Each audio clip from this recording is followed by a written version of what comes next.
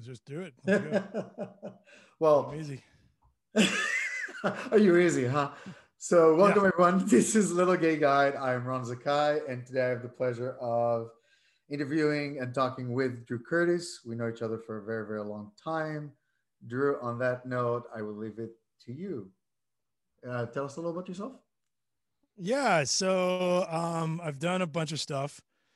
But the main thing that I'm known for is I started a website called FARC back in 1999, and that's been going for what 21 years, coming up on 22 in February. It's one of the oldest online communities on the internet, and predates Reddit. Was actually the inspiration for Reddit. Alexis and Steve have gone on the record saying so, and in fact, we tried to copy each other as often as we could. I tried the voting thing. I didn't like how it worked out. I thought because we're trying to be funny.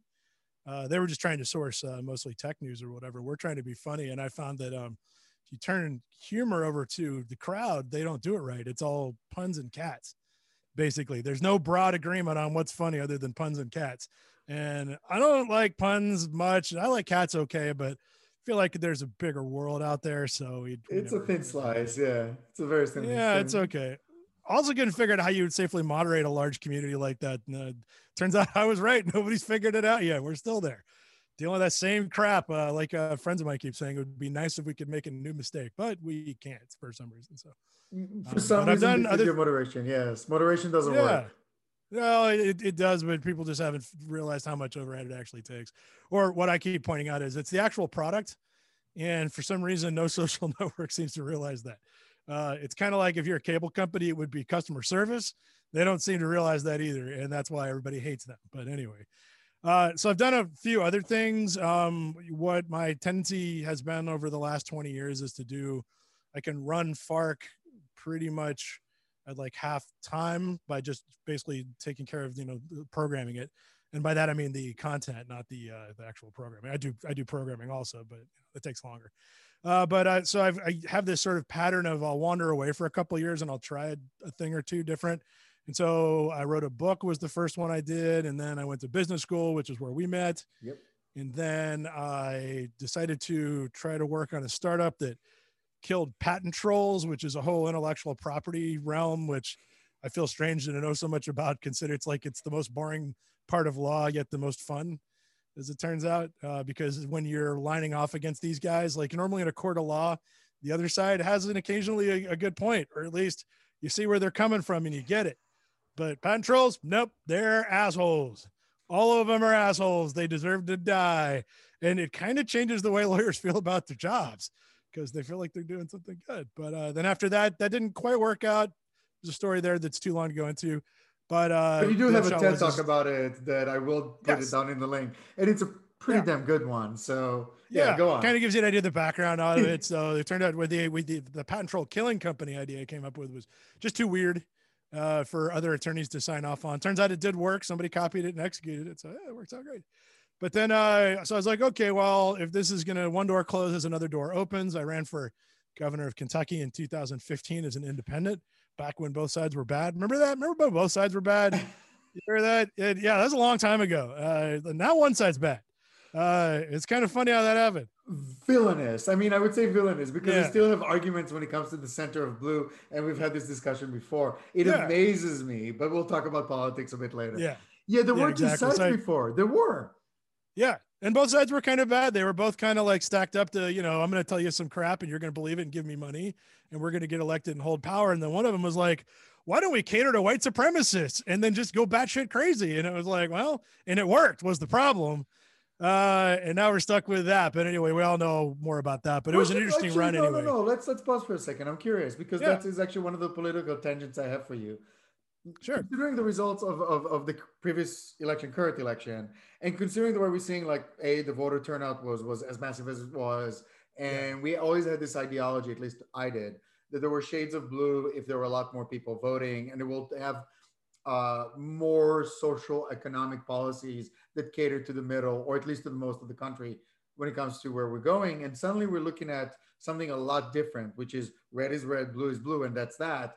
Do you think the red side of the equation is not necessarily racist, which of course they are, at least to some degree? A lot of them are. It's a But good rather, core constituency. yeah, thank you. But there's another Yeah. element, which is the hiding of the Texas part, like Yeah. the whole taxation element. I feel it's not being discussed. Yeah. Is that Well, it's because is most people can't grasp the concepts, so that's part of it. I mean, you're active in it. I'm active in it because I got to do a news thing, but most of my friends are not. I'd say I put it at 90% are not really paying attention. huh, They get heads up the weekend before, and they're like, okay, here's running. And usually that's why party affiliation matters so much, is because the parties have realized, to go back to a little bit of both sides are bad. They've at least both identified that it's a team sport, and it's like, if I don't care who wins, I'm probably going to go for my team. And so they kind of go that route. And that's how a lot of this stuff kind of flies under the radars, because all the parties tell their own guys, well, everything we're doing actually helps you. In reality, in many cases, it's not true. And it's also not unusual for people to vote against their own interests. For example, I technically, if I could get over the racism and the xenophobia and the lack of policy and all those other things, I ought to be a Republican, because financially that would be the thing that would work out in my favor. So when people ask the question, why do people vote against their own interest, I'm like, I don't know, because I'm doing it too. Now that said, it's like, I feel like it's not just my interest. Like, for example, I don't want to be a billionaire and have to have my own private army to keep people from breaking into my house and seeing people dying out in the streets, because I feel like that's a worse scenario. I'm also not a billionaire, but most people don't see yeah, this correlation that you just pointed out, because other right. people's well-being is a direct effect into mine. Yes, Other correct. people's But well-being. a lot of people weren't raised like that, though, especially business folks, especially attorneys. There's a very strong win at all cost group out there, and those people need to be contained all the time.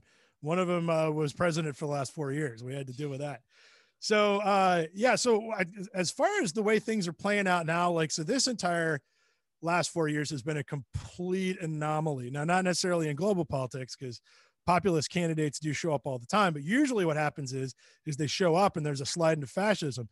And I don't know the answer to this question, but I can't think of an alternative. But a friend of mine, Josh Marshall, over at Talking Points Memo, about a week after the election when Biden won, tweeted out the following thought, which was, and I find this interesting because I can't think of a counterexample: has there ever been a country, at least in modern history, that started out as a democracy, started to slide into fascism, and that voted that guy out before he got there? And I think the answer is no. I can't think of one. But yeah, it's like, and part of the reason is because, they just hadn't quite gotten around to, it wasn't something Trump was doing on purpose, but it was clearly where that was going to end up, because narcissists capable of remaking the entire system top to bottom will eventually do so, and it will be a fascism. So it's not an ideology. It's more of it's just, that's how it works. It's like you either saved us. Incompetency yeah, saved us. yeah. If he was good, we would have been screwed. We would have never made it out. But at any rate, I thought it was an interesting concept, because not only has that not happened in American politics, but we also haven't seen an example of anybody turning it around either. And I'm not saying we're out of the woods, but that's at least a good step. So here's a couple of anomalies that I did see, though. One of the things is that the polls, people have been giving the polls a hard time. Turns out at the end of the day, they got pretty close. In fact, one of my favorite pollsters, when he produced his electoral map of the United States, nailed it 50 for 50. It's Crystal Ball, actually, is the guys. They're really cool. They're sort of like a 1 or 2 man shop, I think, but they nailed it. And they took all kinds of heat because they had Florida losing and Georgia winning, which on the Monday before the election, that seemed really damn weird. And then by Wednesday, we were all hoping for it. But so one of the things they've been looking at was like, okay, so where did we miss? And aside from polling error and all that, there was one data point that jumped out. Of the people who decided the week before the election to vote, who were not planning on it, 75% or more voted for Trump. Wow. And that would be one way you could miss it in the polls. Now, the other interesting sort of thing is my friend Marcos over at the Daily Kos has an interesting theory also, which he says that this election was not a standard political election. I mean, obviously, right? But he thinks that that's not why the voters were there either. A lot of people showed up because they just were tired of Trump. And a lot of people showed up at the last minute because they started thinking that maybe he was in trouble, and they were right. So they decided to go do something. So Marcos's theory is, and we're going to find out in early January in the runoff election in Georgia, which his theory is that if Trump's not on the ballot, Republicans aren't coming. we'll see if he's That's right. they If already he is, cultivate. then that's Yeah. the game change. That's the game change right there. If that's the case, then it turns out that, okay, we're still in good shape. We just had to get this anomaly out of the system, and now it looks like what we thought it did. How do you reconcile this idea of, because I am still wrestling with it, this whole cognitive dissonance, which it's its own thing and a cult, which I really think Trumpism has as too many of the markings of a cult. But let's shelf that. Let's compartmentalize that. There were several conversations in the last week. I'm sure we've been aware of them, especially in the news, that they're starting to come up, especially Trump voters in Georgia. Well, if it's rigged on one end, why do we need to show up for this election? Why do we need to show up for this? Please, thoughts on this, because I am stumped. Oh, okay. I have many thoughts on this, actually. So you got to sort of take the scenario of what's going on. First of all, there's not a lot of forethought that got us to where we're at. Trump's a narcissist, and we always knew that when he was going to lose, he was going to do this. There was no doubt. The thing is nobody has ever done this before. We don't know how it plays out. And initially, it was a little worrisome because it was like, well, are they going to manage to find some trick in the courts to flip this thing over and invalidate the results? Or are they going to declare martial law? Yeah. And like, we're not completely out of the woods yet, but what it's starting to look like is he's getting nowhere with the court fights. And it turns out that if you tell your constituency that the election is rigged, they will not only believe you, but then they're going to wonder why they need to show up and vote. Because if it's rigged, then then who cares? And that's actually starting to happen. Is you're seeing a lot of people. I think one likely outcome of this is that it's backfires spectacularly for the Republican Party, because the lack of saying anything about it, like they are basically telling people don't bother voting because we're not going to win. And so if you convince your own voters of that, they're going to be like, well, screw it. Especially the ones that showed up just this one time because they thought they might make a difference, and it didn't. And now it's like, not only did it not, but it couldn't. And they're like, oh, well, you know what? All right, then the hell with it. It's just gonna go back to sleep. So what is your protected, let's say, if you get to envision or at least project what could happen in Georgia? I'm seeing the disillusion or disenfranchisement of voting in general, because I'm seeing people saying, well, if it's rigged, why do I need to do this on the Republican side? But would it really happen? Right. No, it wouldn't. But if they think it will and they don't show up, then, that's the big kicker. So what I think is going to happen is Stacey Abrams is down there, the master organizer. She got, I can't remember how many million people it was on the rolls in Georgia, but it's pretty much, she's not willing to take the credit for it. But I honestly think it had a lot to do with it. I mean, you activate 1 million extra voters in any state, including one the size of Georgia, which they got the one big city. So 1 million anywhere, though, that probably moves the needle in most states.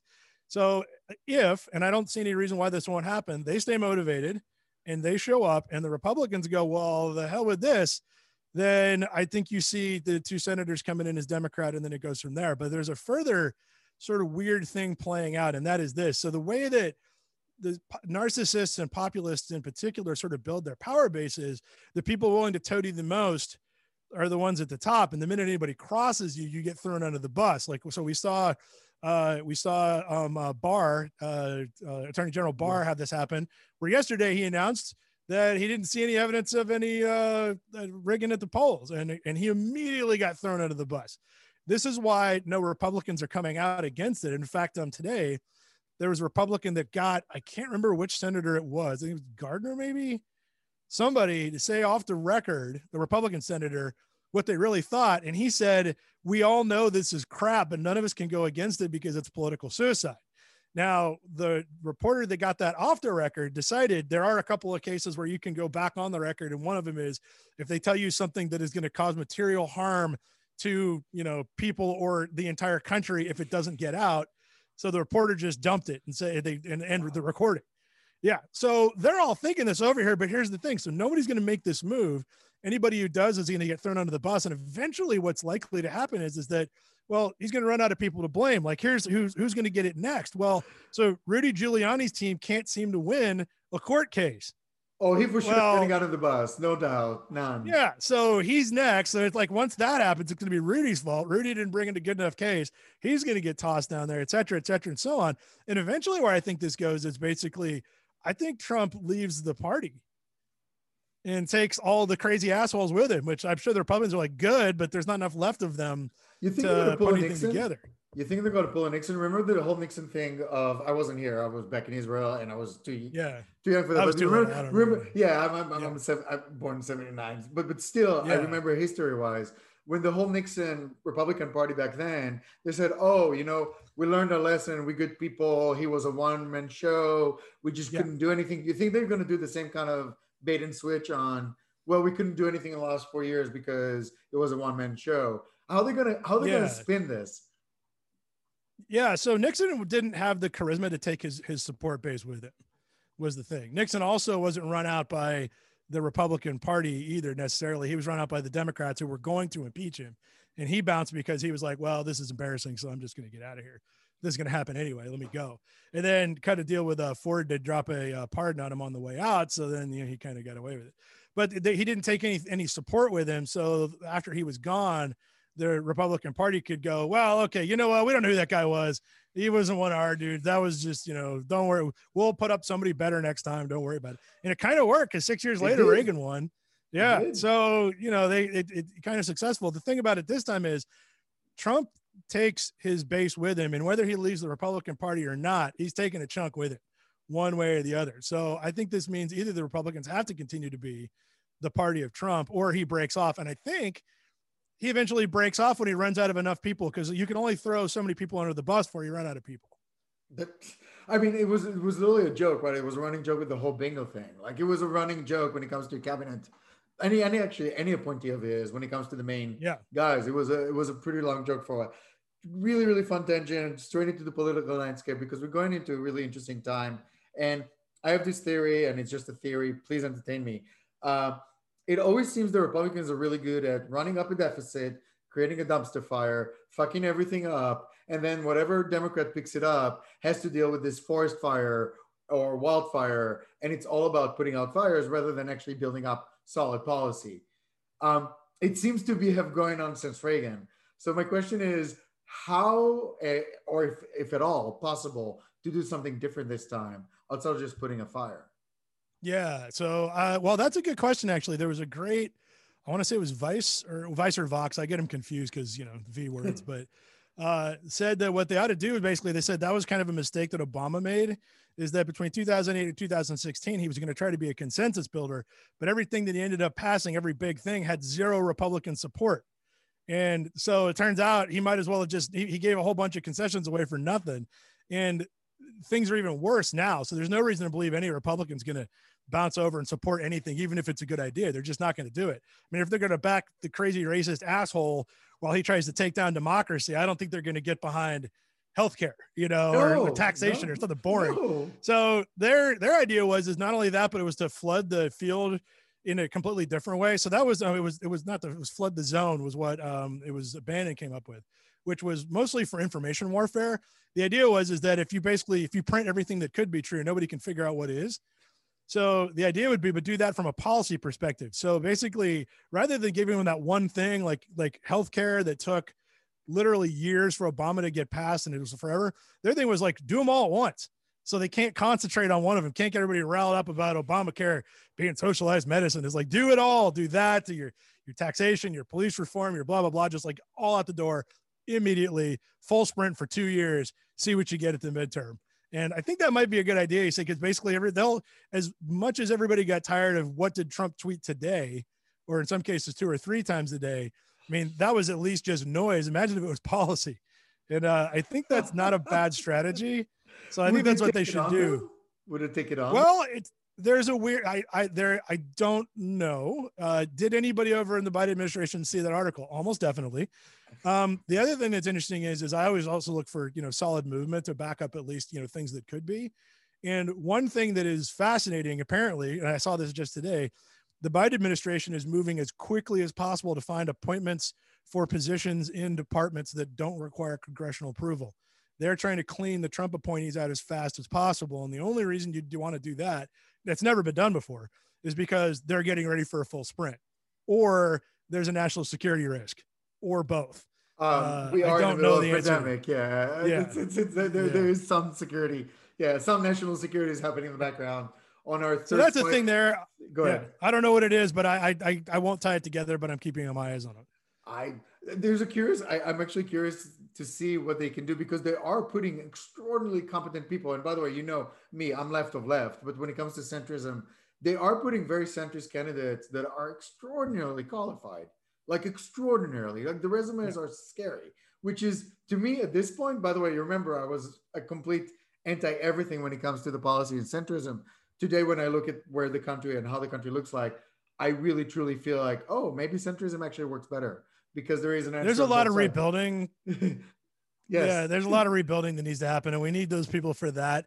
So I feel like maybe and that's the problem is like if you wanted to do like a full out sprint on super progressive stuff, yeah, there's probably no way. We have to put it all back together first and then do it. That said, Biden has said in a couple of interviews, one in particular with the Rolling Stone, which was out about 6 months ago, that I was surprised that the Republicans didn't make a big deal of because he basically said he wanted to be bigger. He wanted to do a bigger New Deal, and I'm not saying Green New Deal, like a New Deal, like FDR style thing that FDR did. Yeah. That doesn't sound centrist to me, and it also sounds like he kind of knows what he's got, so he's looking to go big. He has said, and he seems to be putting together the team Yeah. that can do it. And then now the question is, what will happen? I don't know. I don't. That'll matter I a lot to. That'll matter a lot with what happens in Georgia. Here's how this will play out, though. So if Georgia votes 2 Democrat senators in, the next thing will happen is we're going to get Puerto Rico and DC as states. And I've said that a couple of times, and people were like, "So you really sure about that?" Yeah, I am sure because the House already passed it. It's just waiting what? for the Senate. I Yeah, didn't know it's ready that. to go. It passed the House. It's sitting Huh. there. So that's how I know they don't have to refile this damn thing. McConnell's just got it in a drawer somewhere. Well, if the Democrats get the Senate, well, you McConnell has slam those 400 home. bills in the drawer. I know he's got it in the big drawer. There's a lot of stuff in there, Go on. including his sexuality. Well, anyway, that's probably not fair, but he's an asshole. So, but I at any rate, yeah. It's Anyway, not worth it. That's the reality. yeah, yeah. He's by the way, actually complete tangent, and I will actually indulge both of us on this when it comes to character studies because it wasn't even in my question array today, but I am curious because you are a study of people and you are a study of cultures, and I think you have the same fascination. I do a similar fascination. I do when it comes to structures. I know he sleeps comfortably at night. There's no doubt in my mind Yeah. that he sleeps comfortably at night. And I know that it requires a level of sociopathy that just built into the job. What I don't get is why does nobody else around it sees it? Is it something when it comes to, as an expert Israeli, I look at the system from the outside, I'm like, there's something sociopathically built into any business decision in the United States. And we had conversation around this before, but is that the level of blindness? Is that the dissonance that I'm not seeing? Is that the cognitive? It might be. I mean, the problem is it's hard for people to imagine what it's like to be somebody completely different with completely different thought processes. Like I know what a sociopath is, but I can't imagine what it's like. And then or the other way, I can't like if you ask me, for example, like, why is this person being crazy? I won't be able to answer it because I don't like whenever I try to put myself in their shoes, I can't figure it out. My brain turns upside down. And so I think the answer to that is I don't know. Now, why don't more people recognize it? I think in McConnell's case, it's because he's very smart and he's very clever. And he does a couple of interesting things. One thing he does is that he will say very little to the press directly, but he will put everything on background.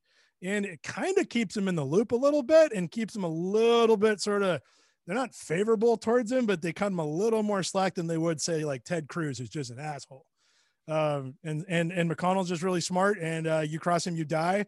So I think that's probably, it's just not worth messing with that guy. So he's a great craftsman, in your opinion. Then it's not the sadly, yes, he's misguided. He shouldn't want to do well. It's hard to say he's working on policy issues that are different because he doesn't do anything, like he's basically the guy that says no to everything. Yeah. And I think he likes the power, and I think that's it at the end. I don't think he's thought about why he's doing it. What do you think this country, and I'm a proud member at this point, it's been 20 years since I lived there, but what do you think that rugged individualism and this idea of, pulling out by the bootstraps is in complete cognitive dissonance to the reality of A, corporations, B, top-down economy? Why this dissonance works? Why is this fine? Because people don't question things. They don't question anything. I'll give you a third one too. The one my parents believed: work hard and you'll eventually get rewarded. That's crap too, actually, as it turns out. And it's diametrically opposed to individualism if you think about it, but it's also a lie. To whose benefit? The guys with all the stuff. So this is not a new thing, and nobody questions it because as long as they're not super uncomfortable, they don't have any reason to.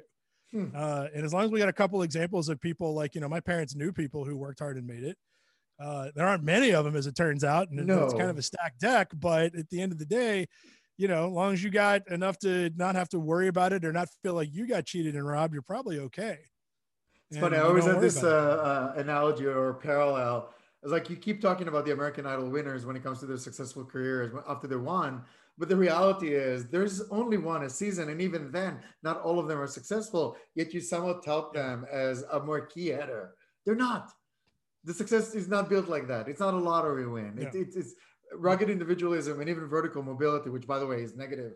This is the first generation it's negative, right? In the States. Well, they've been warning about that for a while. I don't know that it's been in an upward. I mean, part of the problem is it was all technology. Yes. For example, like part of the reason why the baby boomers did better than their parents is because 90% of their parents grew up on a goddamn farm. And we didn't have that problem because 90% of our parents didn't. Well, okay. That seems like we kind of slacked into doing better, right? I mean, so then we had cars and stuff. I think the reason why the next generation isn't doing better because we didn't take a leap like that. There wasn't one to make. It's get a house, get a couple cars, have some kids, and well, that's it. I mean, we did exactly what the last guys did. There's no change. In the absence of cars, in the absence of building our economy on the back of European debt, World War II style, and the absence of vertical mobility being as viscous as it is, because it is. Yeah. What do you see? Again, I'm totally relying on the fact you're a futurist, and I'm totally relying on the fact you're a thinker. Knowing everything COVID has kind of pushed forward, which is my little musing on it is things that I thought would take 30 years took 3 months. That's my encapsulation of this little thought process or thought exercise. What is your take on how do we get to that Star Trek future that is around the corner in many ways, at least in my idea? But where are we in the in-between place, and how do we get there, or at least how you see us getting there? Yeah, so it depends on a lot of random factors involving basically political will. But for example, one of the things that Biden said, which he's absolutely correct, is that what we need in order to get out of the situation we're in, aside from everybody to quit going to raves and churches and and licking each other at college campuses, is we can't go into austerity to get out of the national debt. And in fact, we don't even need to, because you can juice the economy and grow your way out of it, like what happened at the end of World War II. We know this works.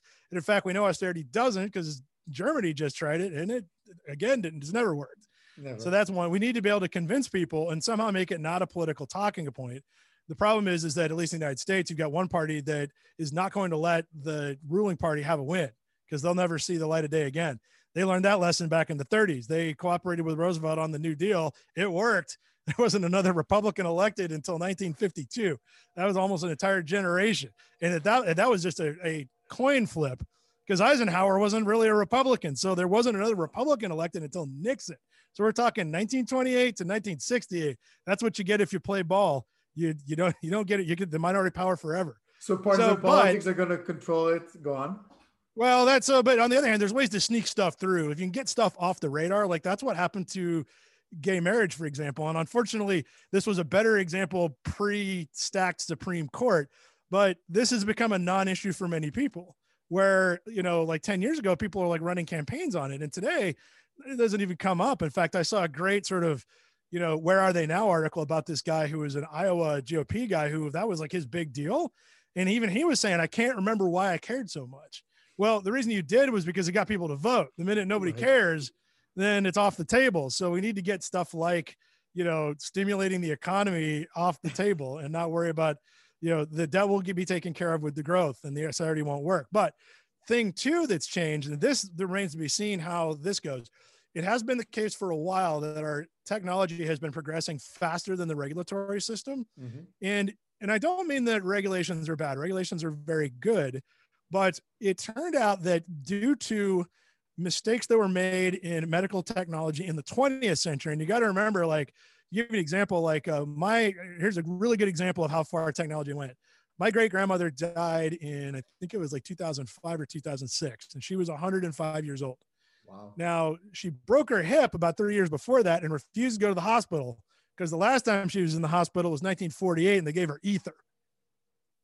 Wow. And in fact, most people didn't have kids in the hospital because everybody knew hospitals were death traps where they would do all this untested procedures on you. Because they didn't think about all the crap they tried to do in the 40s that was like off the table. It's like almost everything. Medical technology is almost 100% different. The regimen for deciding whether or not technology worked was developed at the same time when hospitals were death traps and medical technology was like, whoops, that polio vaccine accidentally gave people polio. Crap. Or the screwed up swine flu vaccination in the 1970s under the Ford administration. There was a need for a regulatory machine to slow everybody the hell down and stop the science from killing people. It's moved to the point now where, and a really good friend of mine, Juan Enriquez, who's with Excel VC out of Boston, said this in the best way possible. I think it has gotten to the stage where it used to be the case that doing things too quickly killed more people. Now taking too long kills more people. And in particular with cancer drugs, and in this case, the vaccine.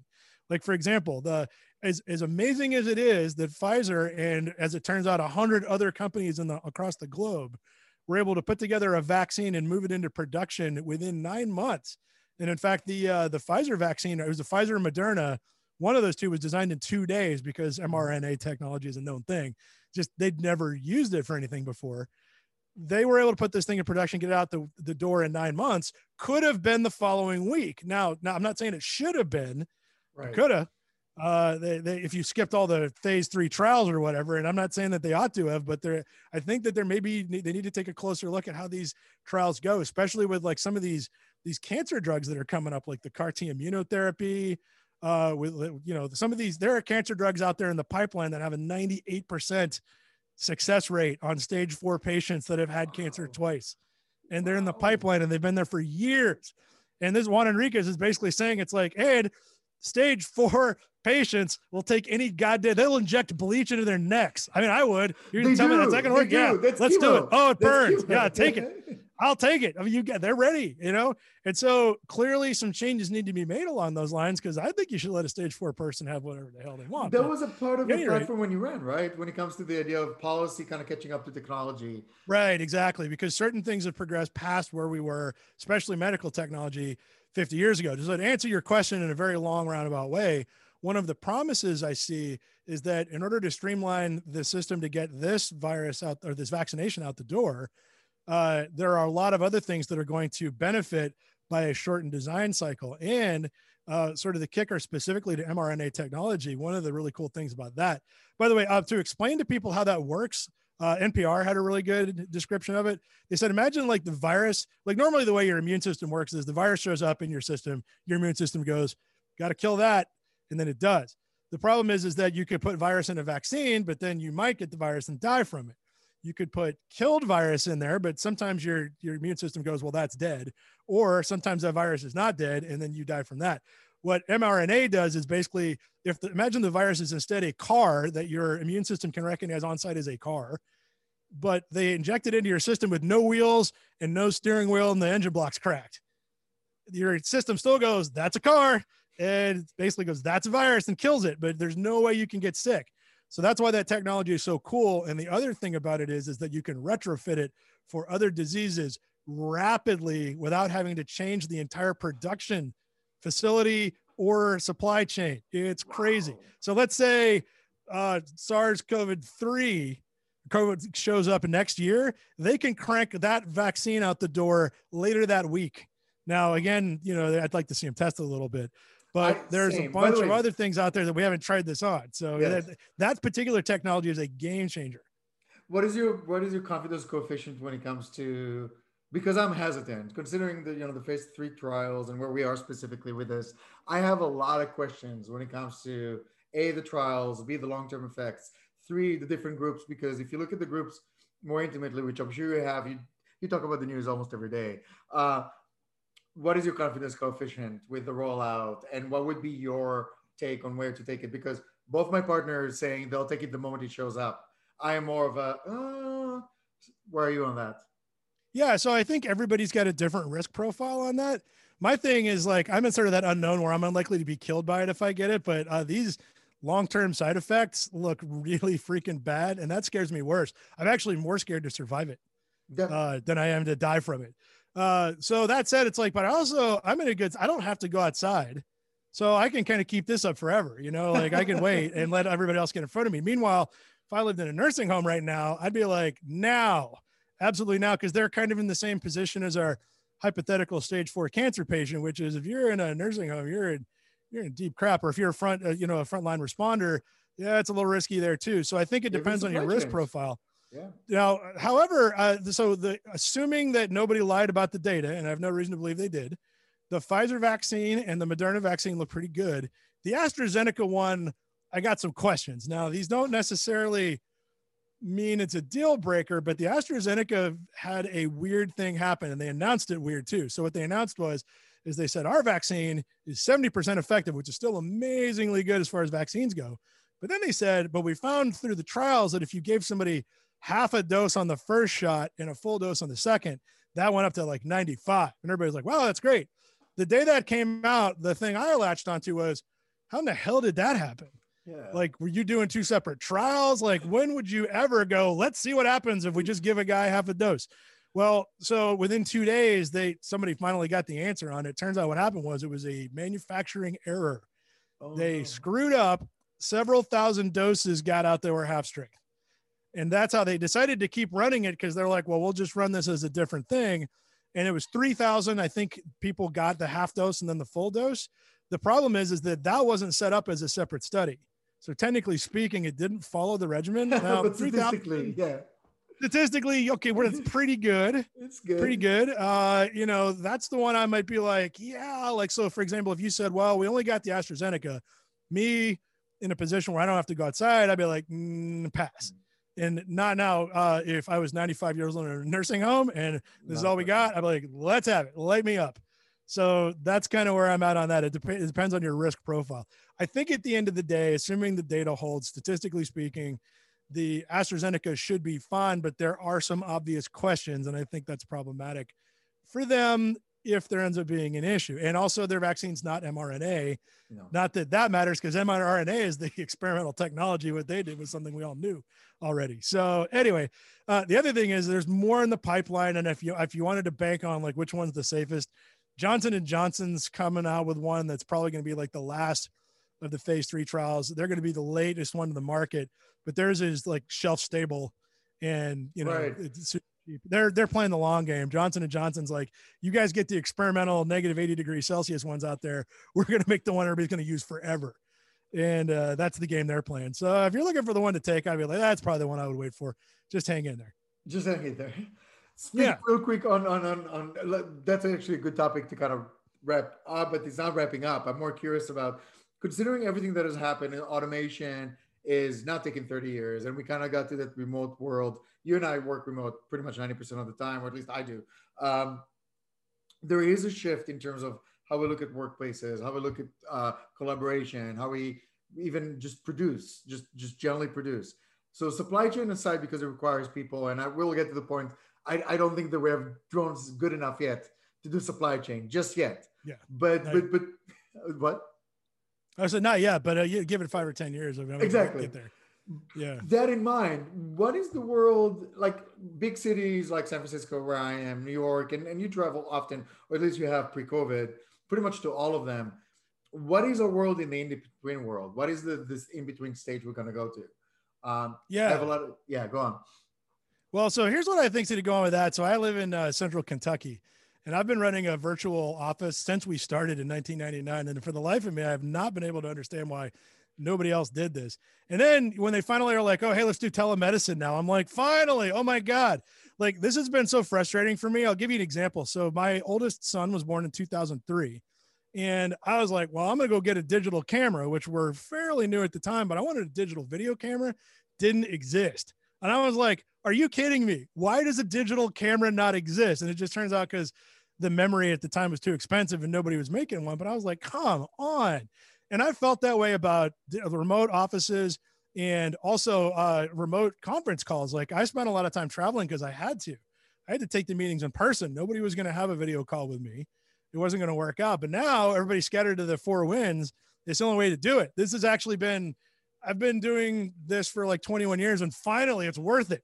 Like I haven't traveled anywhere and I probably will just because, but I wouldn't have to going forward because people have gotten used to it. And so and to give you an idea of the way the landscape has probably changed, I'll use an example of a friend of mine he's a video game attorney.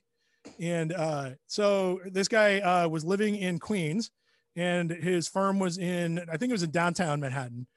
So he commuted that every day. It was like an hour or two living in, Queens, paying probably what you guys do for rent. So that won't shock you. But for somebody in Kentucky, I'm just like, you gotta be kidding me. Anyway, so this all hits, they go full virtual. And he, in the meantime, had a cabin that he'd been building somewhere in the Poconos or someplace. So he and his wife and his baby, they left Queens and they went out there temporarily. And then a weird thing happened. He told me this too, because I asked him this question. And he said, well, here's how it shook out for us. So they're a law firm and everybody can do most of the things that you need to do in a law firm remotely. So that's not a problem. But he said what was weird is that the way it impacted people. And there was no obvious rhyme or reason for it. He said, for example, for him, he went from being one of the top 10 earners in the firm to being the top earner in the firm because he apparently just does better at home. He's got more time to think. He's not distracted. He doesn't have to commute an hour a day. Whatever it was, he got way more productive. And he said other people are as productive as they were before. So it didn't make any difference. And he said, then other people are less. He's like, so his prediction, and I think he's on point on this, is that we are probably never going back to 100% in-person office ever again, but we're going to go to that mix of the people who need to be there will be there. The people who don't will not. And that's probably how that's going to play out. And it's going to be great for me. Now, what is that going to do to cities though? Well, it depends on where you live. If I'll give you an example for that. So a friend of mine who lived in Brooklyn, well, here's the greater example for New York. Of all the people I know, and I know dozens of people who live in New York City, only 2 are still there. Whoa. All the rest of them left. Yeah, they all moved out. And in fact, one of them just jumped into a car last week. She packed up her apartment in Brooklyn, put most of her stuff in storage, packed her cat and all her clothes into a Jeep that she bought. And she's driving around the country, just going wherever. Because it turns out spending the night in a hotel and paying hotel rates outside of New York City is a little cheaper than a Brooklyn apartment for one. And so when you have economics like that, what I think you're going to see is, for example, the reason San Francisco real estate is so expensive is because people got to be there. Well, if I don't got to be there, and now I don't, by the way, like I had a lot of stuff. I was doing a lot of things in San Francisco right before this thing hit, to the point where if a couple of things had happened, I was going to start maybe looking at trying to buy a house, even though housing is literally 10 times more expensive in San Francisco than it is in Kentucky. Now, granted, stuff's going on in San Francisco. I get it. But what if it didn't matter anymore? And all of a sudden it doesn't. But I have to ask the question, okay, so what is your take on, because there's this thing in business, and I know that over time, generationally speaking, that will change because I'm already seeing it eroding. This idea of sharing air. So when it comes to certain deals, when it comes to certain, not just VCs or institutionalized financing, but rather the broader idea of sharing deals, there is this concept, and I'm literally meeting it up head on with several of the things I'm doing on day-to-day life. And this idea of sharing air. Like there are certain things that are happening in my life right now during COVID that I had to meet certain people, distant, masked, the whole thing, but in person in order to move something forward. And I feel it's generational friction, but it's there. But it's there. It hasn't gone away completely. But again, I think, like my friend said, for those people who need it, then I guess we're going to have to keep doing that. For those of us who don't, then I guess we're not going to. And that's going to change how it works. Well, what's been interesting watching is, of course, you're in San Francisco. New York had the same thing where they ran out of U-Hauls like in April and May because everybody was getting the hell out. Well, meanwhile, a really funny thing happened here. I was expecting real estate collapse, and I live in Lexington, which is like, it's 400,000 people. It's like, it's a small, big town, I guess, or something. It's a I was town. figuring I figured real estate was going to collapse around here. It didn't. It went up. And the reason why was everybody started coming here. They're like, oh my God, I could buy a 2,000 square foot house for 200 grand. I'll take 5. I'm going to get my real estate empire going. And and like, it's still elevated. Like before COVID, real estate was going for about $100 a square foot. And now it's 125. Still cheap. We're seeing the same around, by the way. We're seeing the same pretty much everywhere around. We're seeing this at the Mid Peninsula. We're seeing it in Palm Springs. We're seeing it at the Russian River. All of those Palm Springs markets, lit up. It's absurd. Everybody's spreading out. Yes. In fact, I had a couple of friends that were living in New York City with their kid that came back to move. They actually moved back probably permanently because they don't have to be in New York City. Meanwhile, their kid is still enrolled in school in New York because we're on the same time zone. So it doesn't matter. They're doing remote learning. They don't know he's not in New York. They can't tell. So yeah, you're a proponent of this idea of, because you know this idea of a stacked workplace, and you're going to have some sort of an hotel reservation, and the people that need to meet in person will kind of be stacked over the week, and you don't need to be the whole week there. Right. Or you'll do what I do is like, I would come to San Francisco. I would do 4 days worth of nonstop meetings. You've been along on a couple of them. I do. And then I'm back out and I'm good for 2 months. So there you go. And I think there's sort of advantage in this to like kind of bring it back to where we started, which might be a good place to come full circle here, is that what this has the net impact of is that basically there is still a need for information exchange between the middle of this country and the outsides of it. And I felt that a lot stronger when I started business school, because I was like one of the only guys who wasn't from California or New York or Seattle. And there's just a lot of like, sort of like, I'm not saying that people got to understand, but if you guys were here, that would change the politics.